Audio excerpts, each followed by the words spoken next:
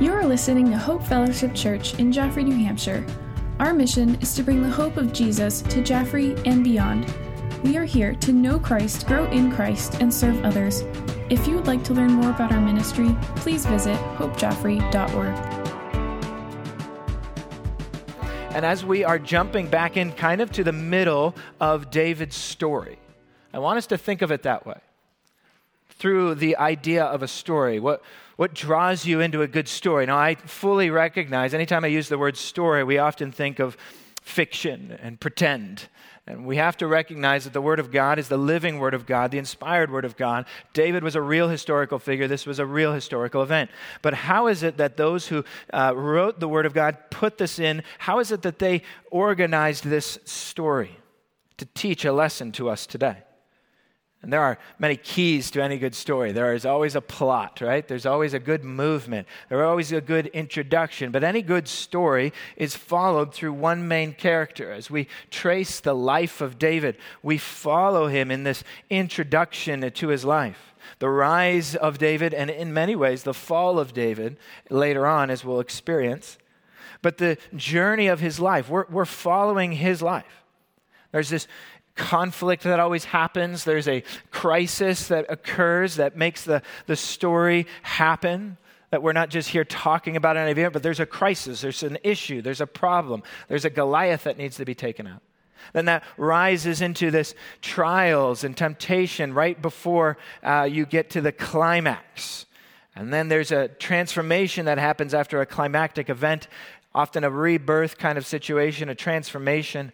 Then there's this falling action of any good story, and then a final resolution, and you close the book and you say, wow, that was a good book. Or you turn the TV off and you say, man, that was a good series, right? Maybe that's some of you as you follow stories.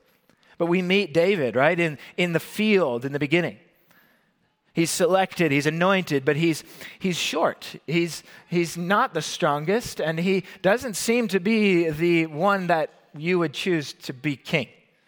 If anything, he was the one forgotten. Oh yeah, I do have another son. He's out in the field, but you're not going to call him. Yeah, no, and Samuel says, no, you get him. Because God doesn't see the outward appearance, he sees the heart. And then he faces this test right after that, this test of Goliath, of who is going to take out this giant, this snake-like figure that is standing between the two parties of Israel and the enemy. And every hero, as he goes, defeats the giant and moves on and rises to prominence of sorts. But every hero must go through a transformation journey. You can follow almost any heroic story, whether it's a Marvel movie or whether it's a storyline of ancient Beowulf or any ancient epic. You will find a story of this same idea. The hero facing an antagonist, a foil character of sorts, one who stands in opposition, who is like the hero, like the protagonist, but different, is the anti-hero. You have Saul and David as they're pitted against each other constantly through the book of 1 Samuel. Someone who at one point was a mentor to David, but now turns to be an enemy. Our hero is now on the run, running for his life. He's had everything stripped away from him. And will our hero survive? We ask ourselves. Will our hero rise victorious? Will he face the testing and temptations and the challenges before him? Where will he turn, we wonder? Will he maintain his innocence?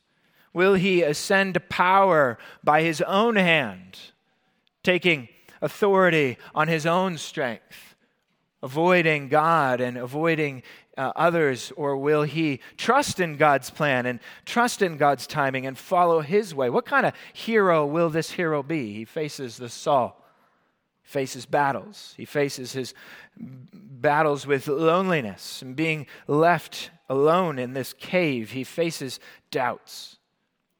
But he constantly comes back to the fact that God is with him every step of the way. He constantly inquires of God. And he must continue to listen to God's word and follow the way of goodness and mercy if he is going to be the man after God's own heart. We know that David's the man after God's own heart, but what does that mean as we see that fleshed out and worked out? And then every good hero comes to that entrance of the cave. whatever you might decide that cave looks like in your story. But here we have David literally at times descending into the cave, into the darkness. And what will he find? And how will the hero emerge from that cave? Will he be transformed into something more evil than the evil that he's hunting? Or will he transcend over that and reign victorious over it by conquering evil with good? For that is the heroes that our hearts all search for. So he goes in and he enters that cave. We looked at this a few months ago in the chapter before, in chapter 24. He goes into this cave, and what does he find in the cave? There's the dragon in the cave, the Saul. Saul has his back turned. The dragon is in and unaware of David, who's entered this cave. What will David do? Will David slay the dragon, destroy the dragon, in the storyline here, avoid the timing of God? Seek to take victory into his own hands and seek to take control, for he's David, the anointed one after all. What will he do? The dragon's been hunting him, hounding him. Just get it over with already, we say to ourselves. In our hearts, we say, take vengeance. Vengeance is yours, David. Take him out. He doesn't know he's there.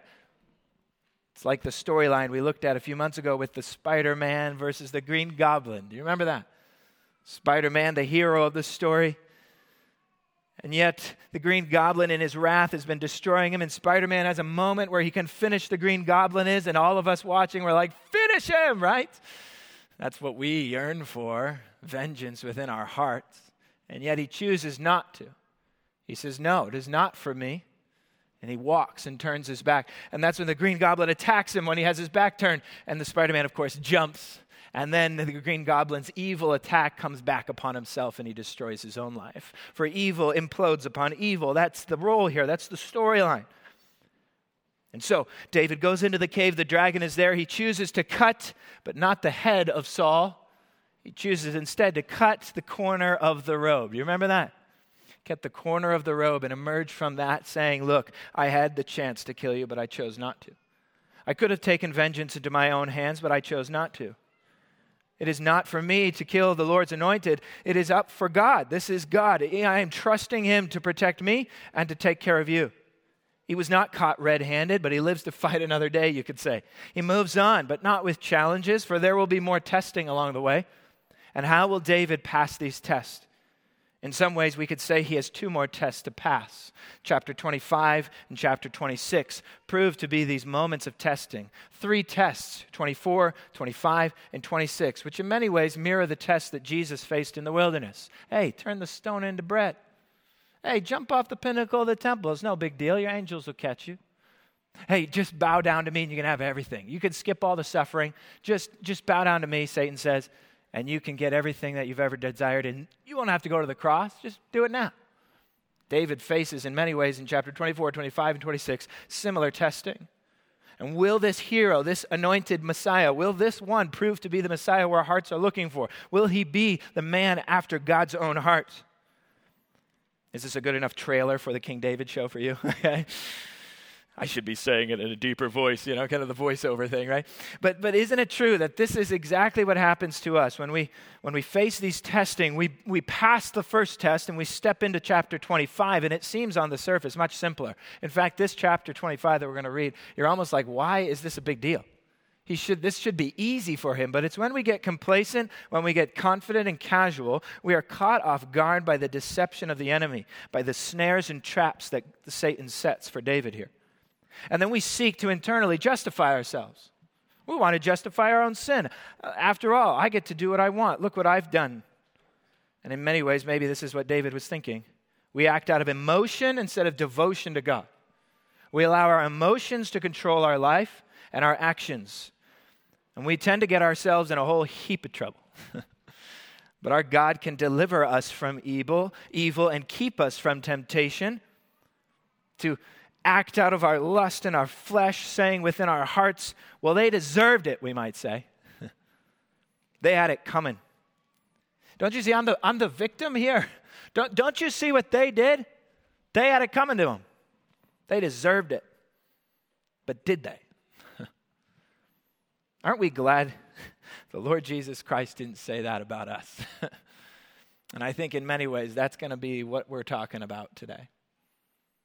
Do we have the right to take vengeance in our own hands, to take control of our own destiny, and demand that God work his out justice in our timing, not his? Because it's not wrong to want justice, and we'll talk about that today as well.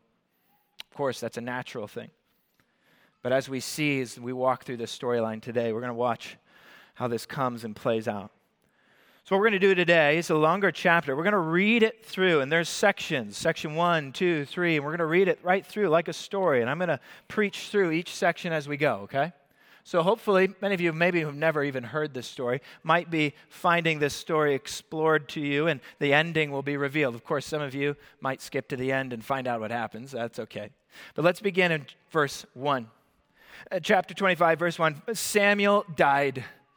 I promise we're going to go faster than this. But Samuel died. This is a very important beginning. I want to implant this in your head because later on, some of you already know what's coming in the couple of chapters later. 1 Samuel 28, this gets a little weird, but this is very important. Samuel is dead, okay? The Marley was dead to begin with, right? As a doornail. All right, so just remember that. If you're going to be here in the next couple of weeks, just remember, Samuel's dead, okay? For real. I promise. It says in 1 Samuel 25, Samuel died, and all of Israel assembled to mourn for him, and they buried him by his home in Ramah. David then went down to the wilderness of Paran. And we see in verse 2, this is kind of the introduction to the story. After Samuel is dead, we're left asking ourselves, well, who's going to take the mantle? Who's going to be this priest? Who's going to be the king?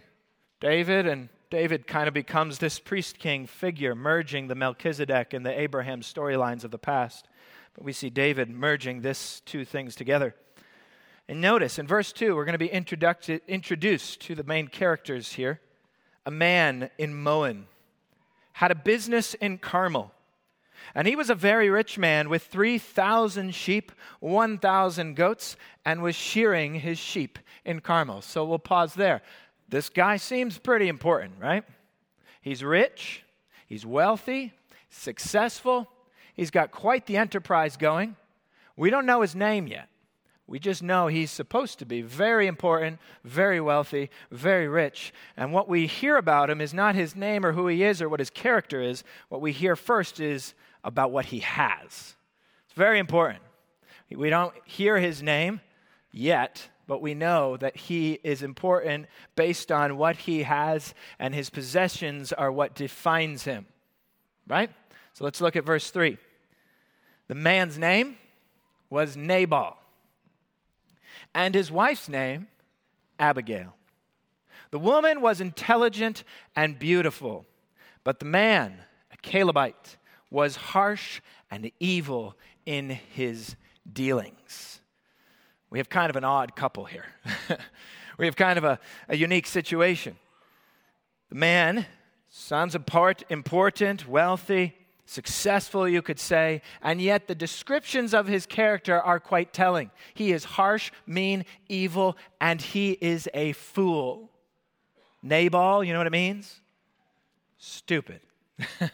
Kids, we don't use that word, okay? Unless the Bible uses it. And if you can look at verse 25, and Abigail will tell you what his name means.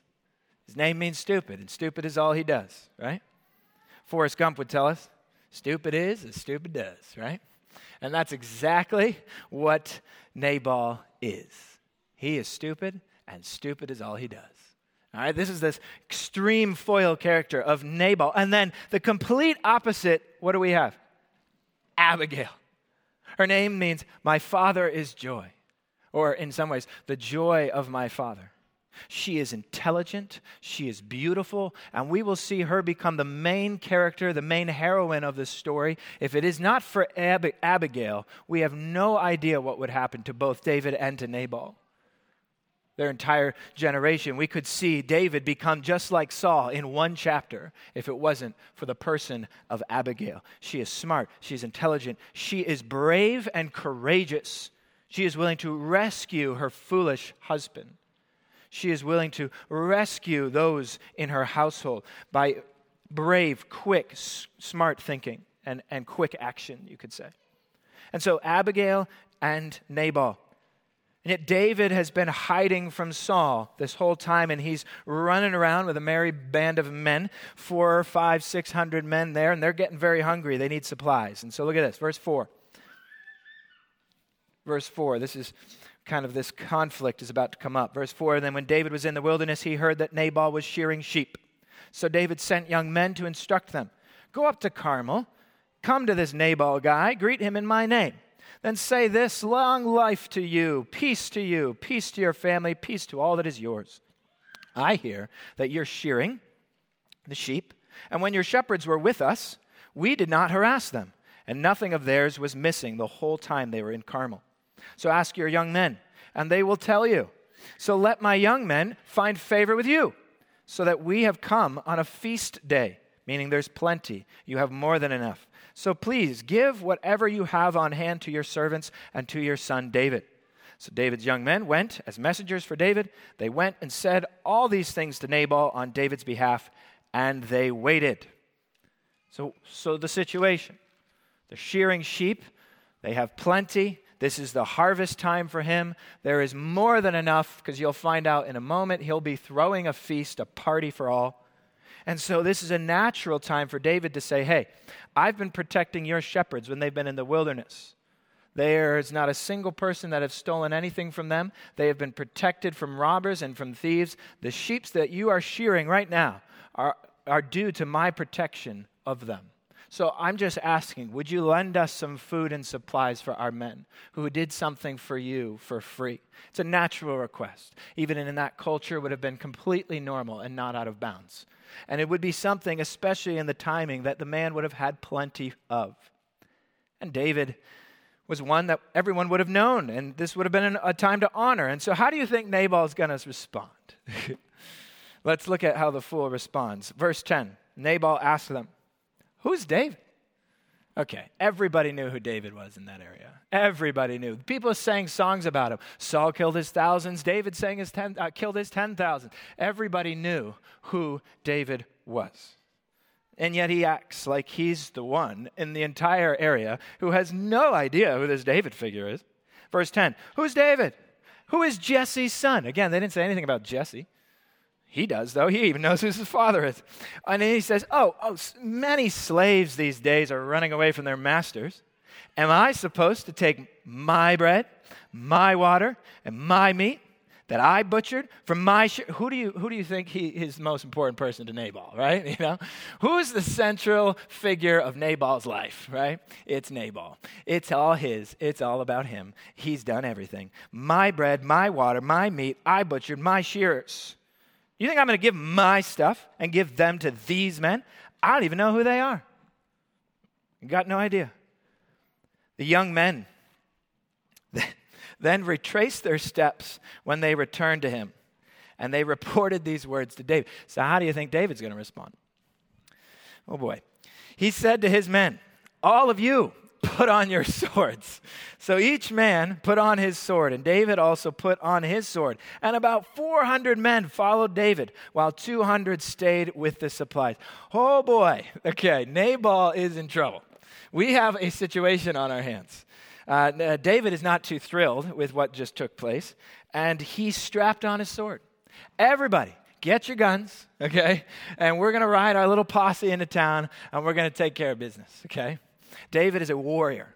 He has fought in battles. He has been hunting this kind of living this guerrilla warfare style as he's in and out and on the run. He is well accustomed to taking care of some fool who's in the middle of slaughtering sheep. And he's probably thinking, just like here, shearing these sheep, not slaughtering them, although they would for the feast that they're about to take place in. Just like that, I'm going to slaughter Nabal and his entire family. So Nabal's offensive reply is ridiculous. He belittles David, disrespects David, calls him a runaway slave. This is the anointed man of God. Many people are fully aware of that at that time. They know that he is the one destined to take the throne. This is the future king of Israel standing before you, and you're like, I don't even know who this guy is. He's nothing to me. Arrogance, my bread, my water, meat, and shearers. He dishonors the Lord's anointed one. In complete opposite to the way David's been treating the Lord's anointed one, the previous one, and Saul, of honoring and respecting even though he's been hunting his own life. And what does it say? He was a fool. This fool. David's response, we could say, is also foolish, but I first want us to think of Nabal. What is a fool in some ways? He'll be called a fool many other times. He'll be called stupid. He'll be called... Yet we often think of a fool in today's world, maybe somebody who's just kind of silly or comical or not serious. The Word of God says a fool, Psalm 41:1, a fool has said in his heart, there is no God. Someone who says within himself, I have no higher power, I am the power. A fool says in his heart, there is no God because I am king and I am God. And ultimately, when we displace God from our lives, we view ourselves as king. We view ourselves as in control. Nabal viewed him as king of his little own world. Proverbs 18:6, then a fool is going to talk, right? Because Proverbs 18:6, a fool's lips lead to strife, but his mouth provokes a beating. And I'll tell you, that's exactly what he did. His words provoked a beating. We would say within our hearts of hearts, a just beating. This guy deserves it. In many ways, some of you are reading it thinking, I hope this guy gets his due, right? I hope David goes over there and puts a licking on the guy, right? That's our heart. That's what we're saying within us. But is that what should happen? Proverbs 18:7 says, a fool's mouth is devastation, and his lips are a trap for his life. I'm not going to ask to name names, or maybe if you've ever been in that same situation, but where you said something so stupid, your mouth got you into the trouble that you're in, right? The book of James, read that sometimes. A man can't bridle his mouth, can't bridle his tongue, right? All the different pictures of what it is, of how important the gateway for our heart, the mouth is, right? It totally reflects who we are. So David's response, how we'd all respond. David's a real man, right? Yeah, he's going to take out this guy. Nobody disrespects me, is what David says. All of you, put on your swords. Avengers assemble, basically, right? Let's go, right? That's what we're thinking. Get your gun, let's ride. Cowboy posse, gang headed your way. We're going to beat your face in, kid, right? That's what we say. That's what we think. Don't act like you weren't thinking that, okay? And so our response is the same. Get him, right? Highlights our desire and our inward desire to finish people off and act as if we're always better than someone else. They deserve it more than we, is it not? You don't know what they did. You don't know what they said, right? Because that's what Jesus said, right? An eye for an eye, right? Right? Isn't that what he said? Well, the whole point was, no, not an eye for an eye, right? Not a, you hit me, I hit you harder. You punch me, I punch you back. You insult me, I insult you.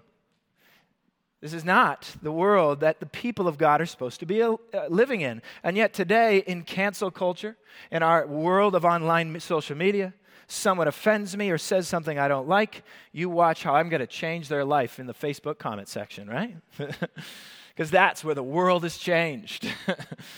Yeah, right. Matthew 5:38, an eye for an eye, tooth for a tooth. That's where we stop reading, right? Rather, we find this in sports. I was watching sports the other day, shocker, right? And there was an NBA game, highlights on ESPN. 5 guys ejected from the game because somebody went up to somebody in the sides and they had a beef and they started throwing punches. Then everybody, you know when someone starts throwing punches, what happens, right? Does everybody on the benches just stand by and like, oh, that's great? No, all the benches clear. Now all of a sudden there's 20, 30 guys all tackling each other, throwing punches because somebody was disrespected, right? Because nobody dares disrespect me. We can think of our countries, our war, our situation, the escalation that can happen. You attack me, I attack you, right? Social media, classic. We see how many Nabals are out there, even the Nabal that's within our own heart that goes on social media pretty frequently. I'm guilty there many times.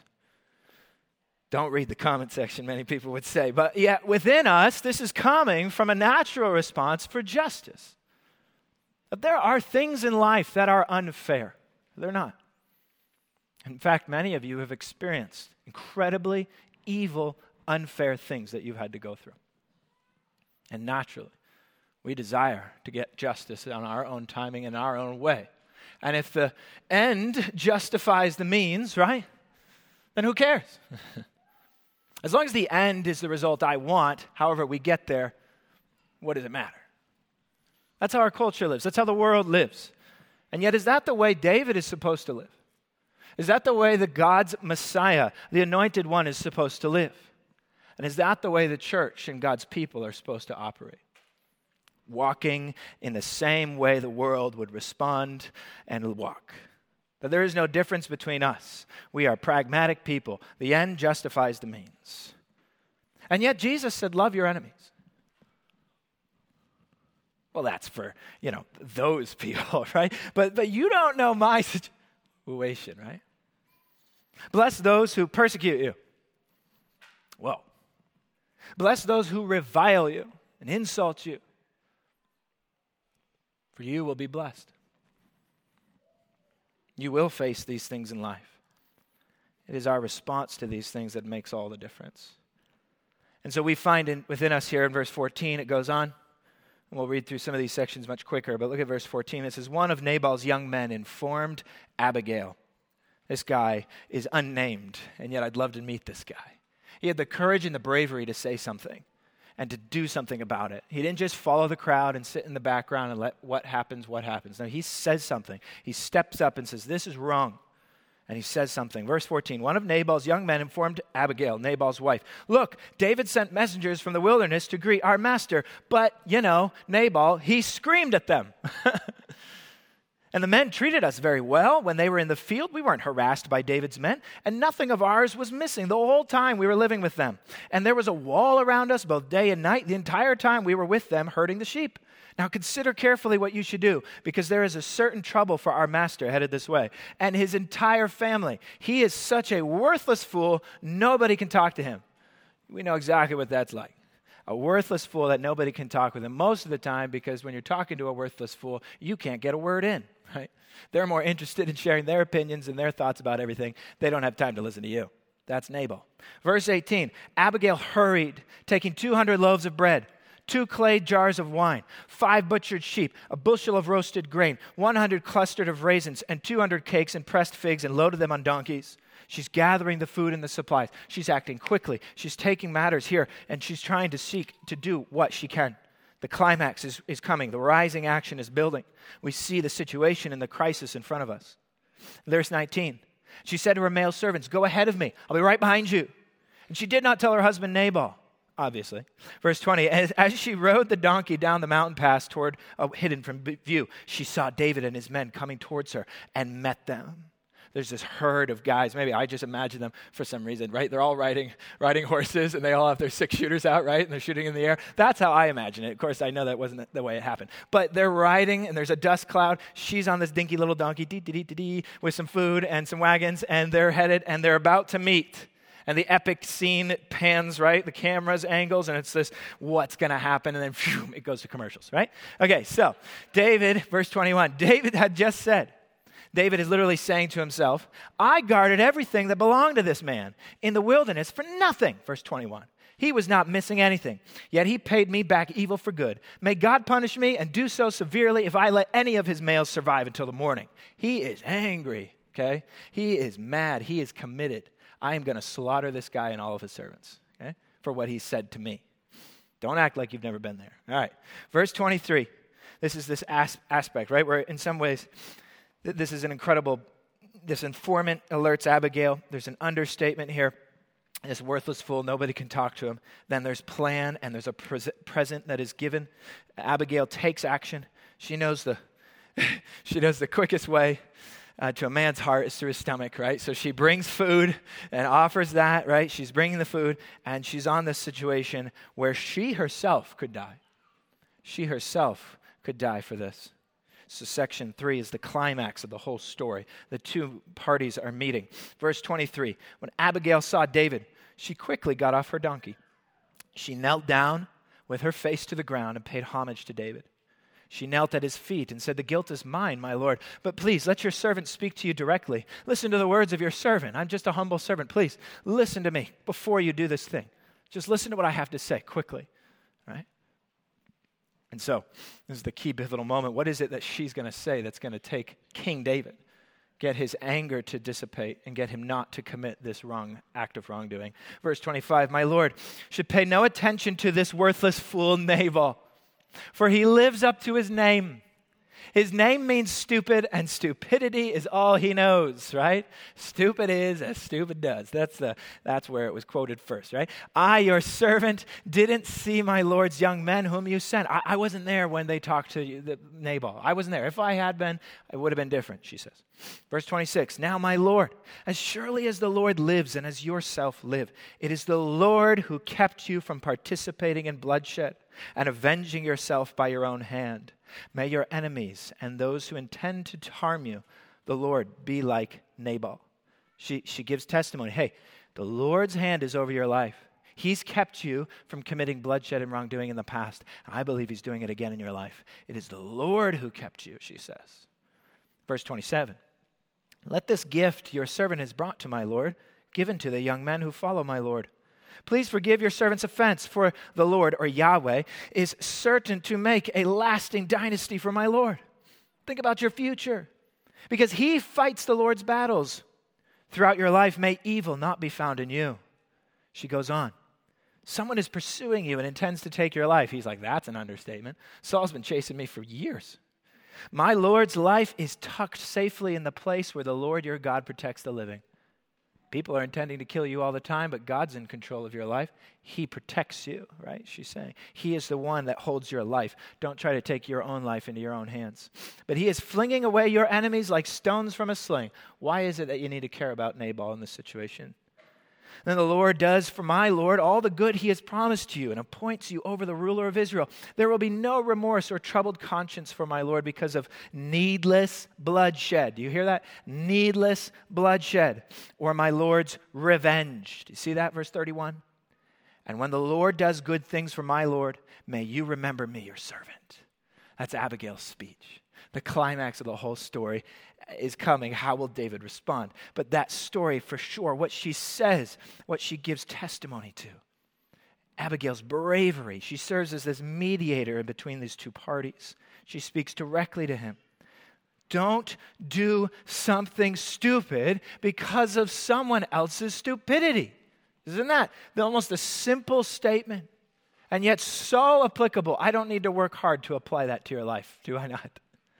Don't do something evil because of someone else's evil. Don't shed blood needlessly, is what she's pleading with him. Abigail's statement is powerful, and her speech is powerful. And then we go into verse 32. How does David respond? David said to Abigail, blessed be the Lord God of Israel who sent you to meet me today. May your discernment be blessed, and may you be blessed. Today, you, Abigail, kept me from participating in bloodshed. Wow. Today you kept me, the king, from participating in bloodshed and avenging myself by my own hand. Not God's hand, my hand, he says. Verse 34, otherwise, as surely as the Lord God of Israel lives, who prevented me from harming you, if you had not come quickly to meet me, Nabal wouldn't have any males left by the morning light. And David accepted what she had brought him and said, go home in peace. David's response here is who David is. We act emotionally. We act impulsively. But when David is presented with the truth, he responds. You see this later on in his life. You know the story. Nathan comes to him and says, you are the man. You slept with her. You killed her husband. You have committed a murder and adultery. And what does David say? Does he just deny it? No, it wasn't me. That was somebody. No, he admits his problem. And he turns from his way. He admits his heart and his sin. And he seeks, create in me a clean heart, O Lord, he says in Psalms. And so it is his response that is the difference. It is his desire to repent from the way that he was headed and go in literally the opposite direction. Repentance is 180 turn. He turns directly in the opposite direction and goes.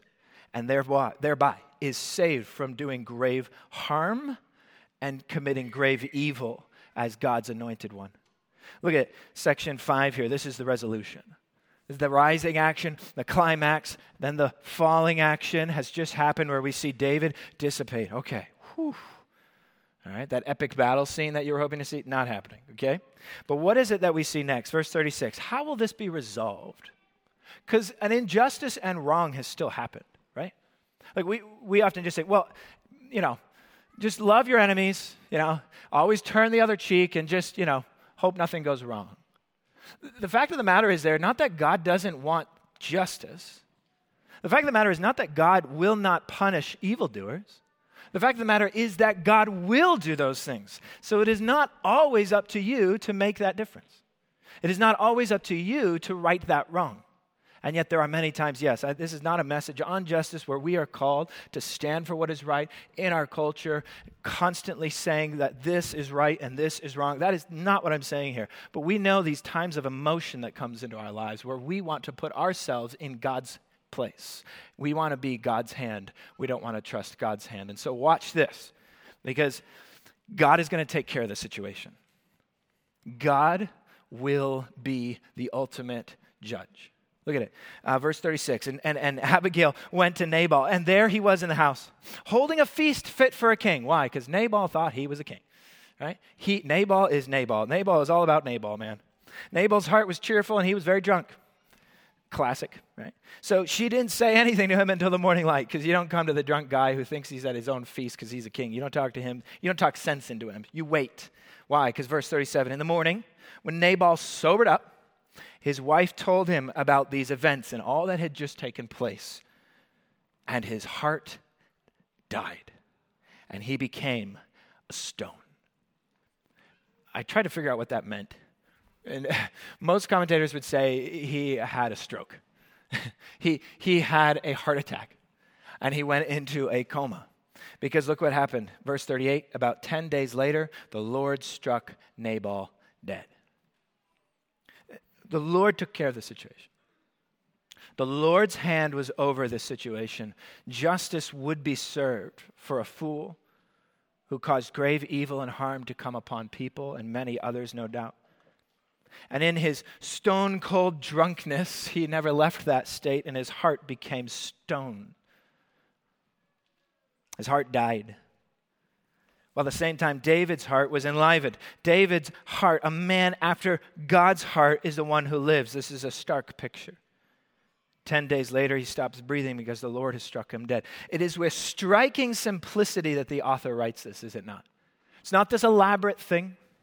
It is one of the shortest verses in the whole chapter. It literally just says, the Lord struck him dead. It's just like simple. It was easy, right? And so we think of this situation where then later on it says in verse 39, David heard that Nabal was dead. He said, "Blessed be the Lord who championed my cause against Nabal's insults and restrained his servant from doing evil. The Lord brought Nabal's evil deeds back on his own head." Then David sent messengers to speak to Abigail about marrying him. This is a situation where we see this. David hears of Nabal's death. And I think of this concept that he says in verse 39. He restrained his servant from doing evil. And we can think about in your own life, as I kind of bring this to a close, as we think about our own lives, when is it that God has restrained you from doing evil? We often praise him for the path he sets before us. The encouragement that and the power of his Holy Spirit to lead us to do great things for God. We often view that, and yet we fail to consider God's providence in your life. These are things that often float under the surface. These situations where we consider ourselves for a moment, how is it that God has restrained me from doing grave evil? How is it that he has held me back in many ways? How is it that he has been something to me of a roadblock? How is it that he has been somewhat of a wall to me to protect me from the evil that I know my heart is capable of? And maybe we think of our situations. I consider how we've grown up and your parents or your lifestyle. Sometimes we might be thinking those things are holding me back. And yet how is it that God has used people in your life, Abigail's in your life, to restrain you from doing grave evil and ruin your testimony and reputation? How is that? Maybe he's doing that right now for us.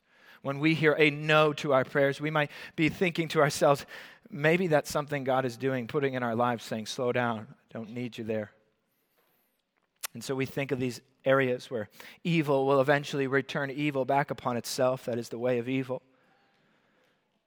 And yet pragmatism, as we talked about earlier, is desiring for all of us to go after the end, accomplish the end in any means possible.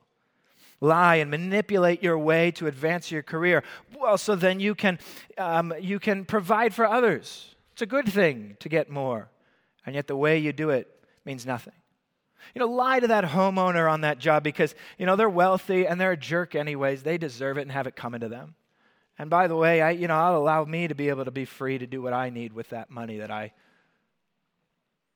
the phrase, they had it coming to them, is true in part, for we all do.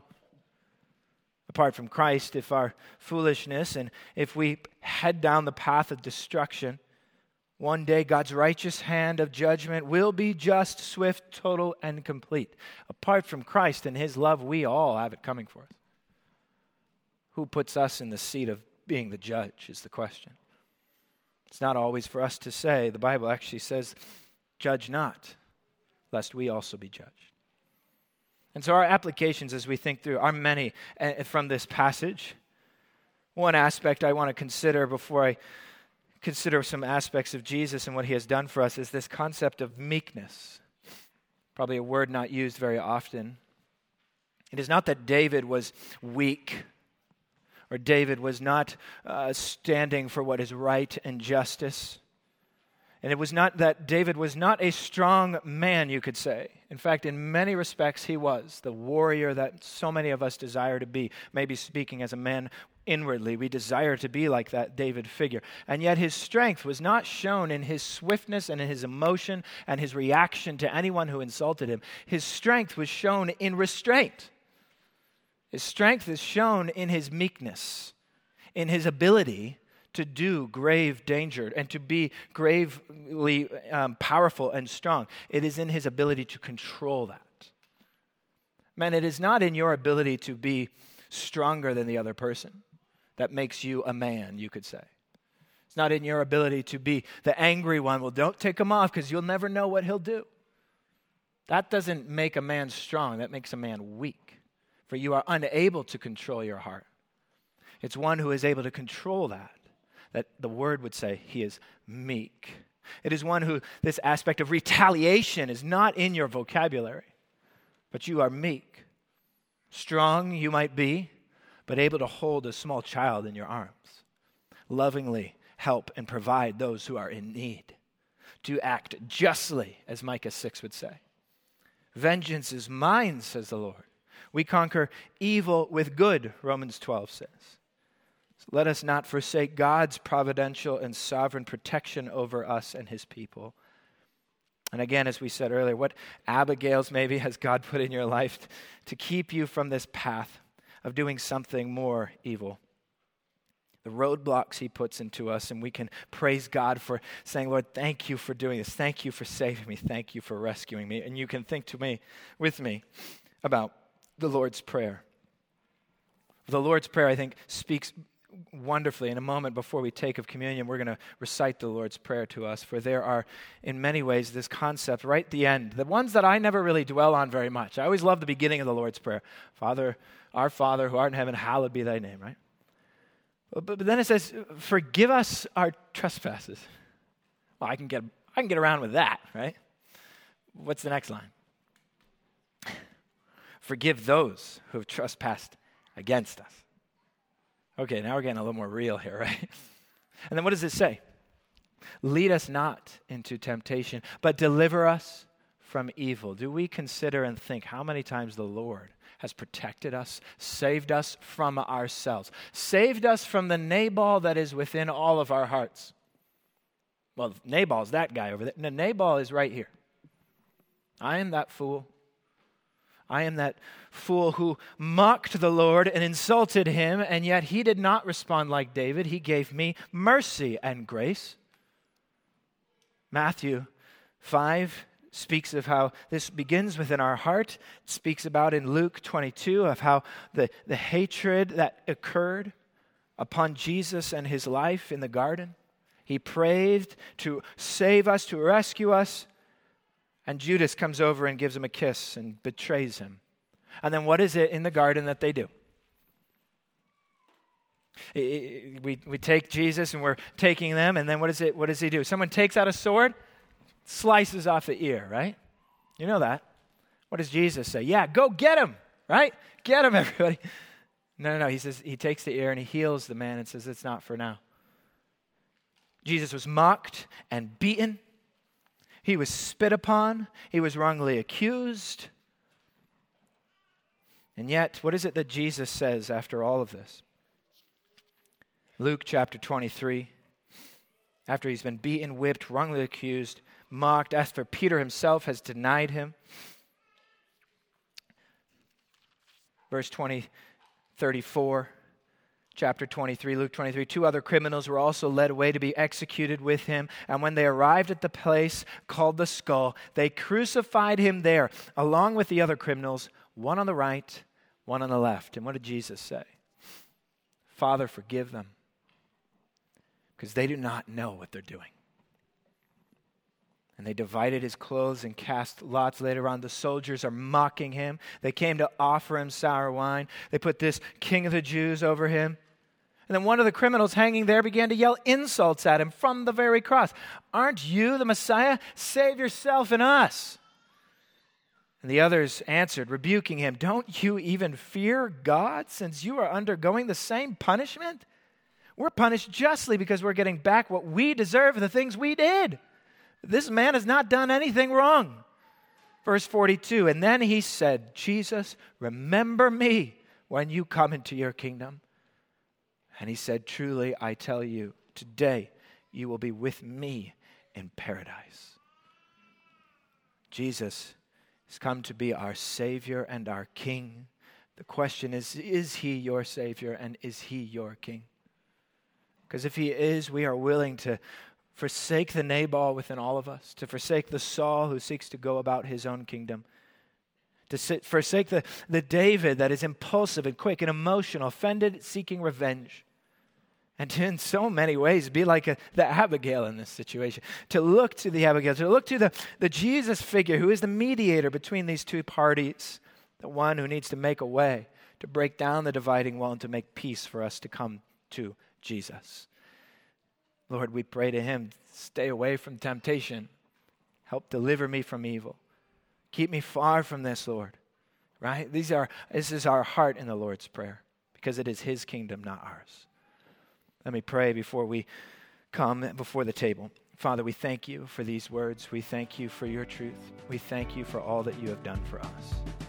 May you be glorified and honored today in all that we partake of. In Jesus' name, amen.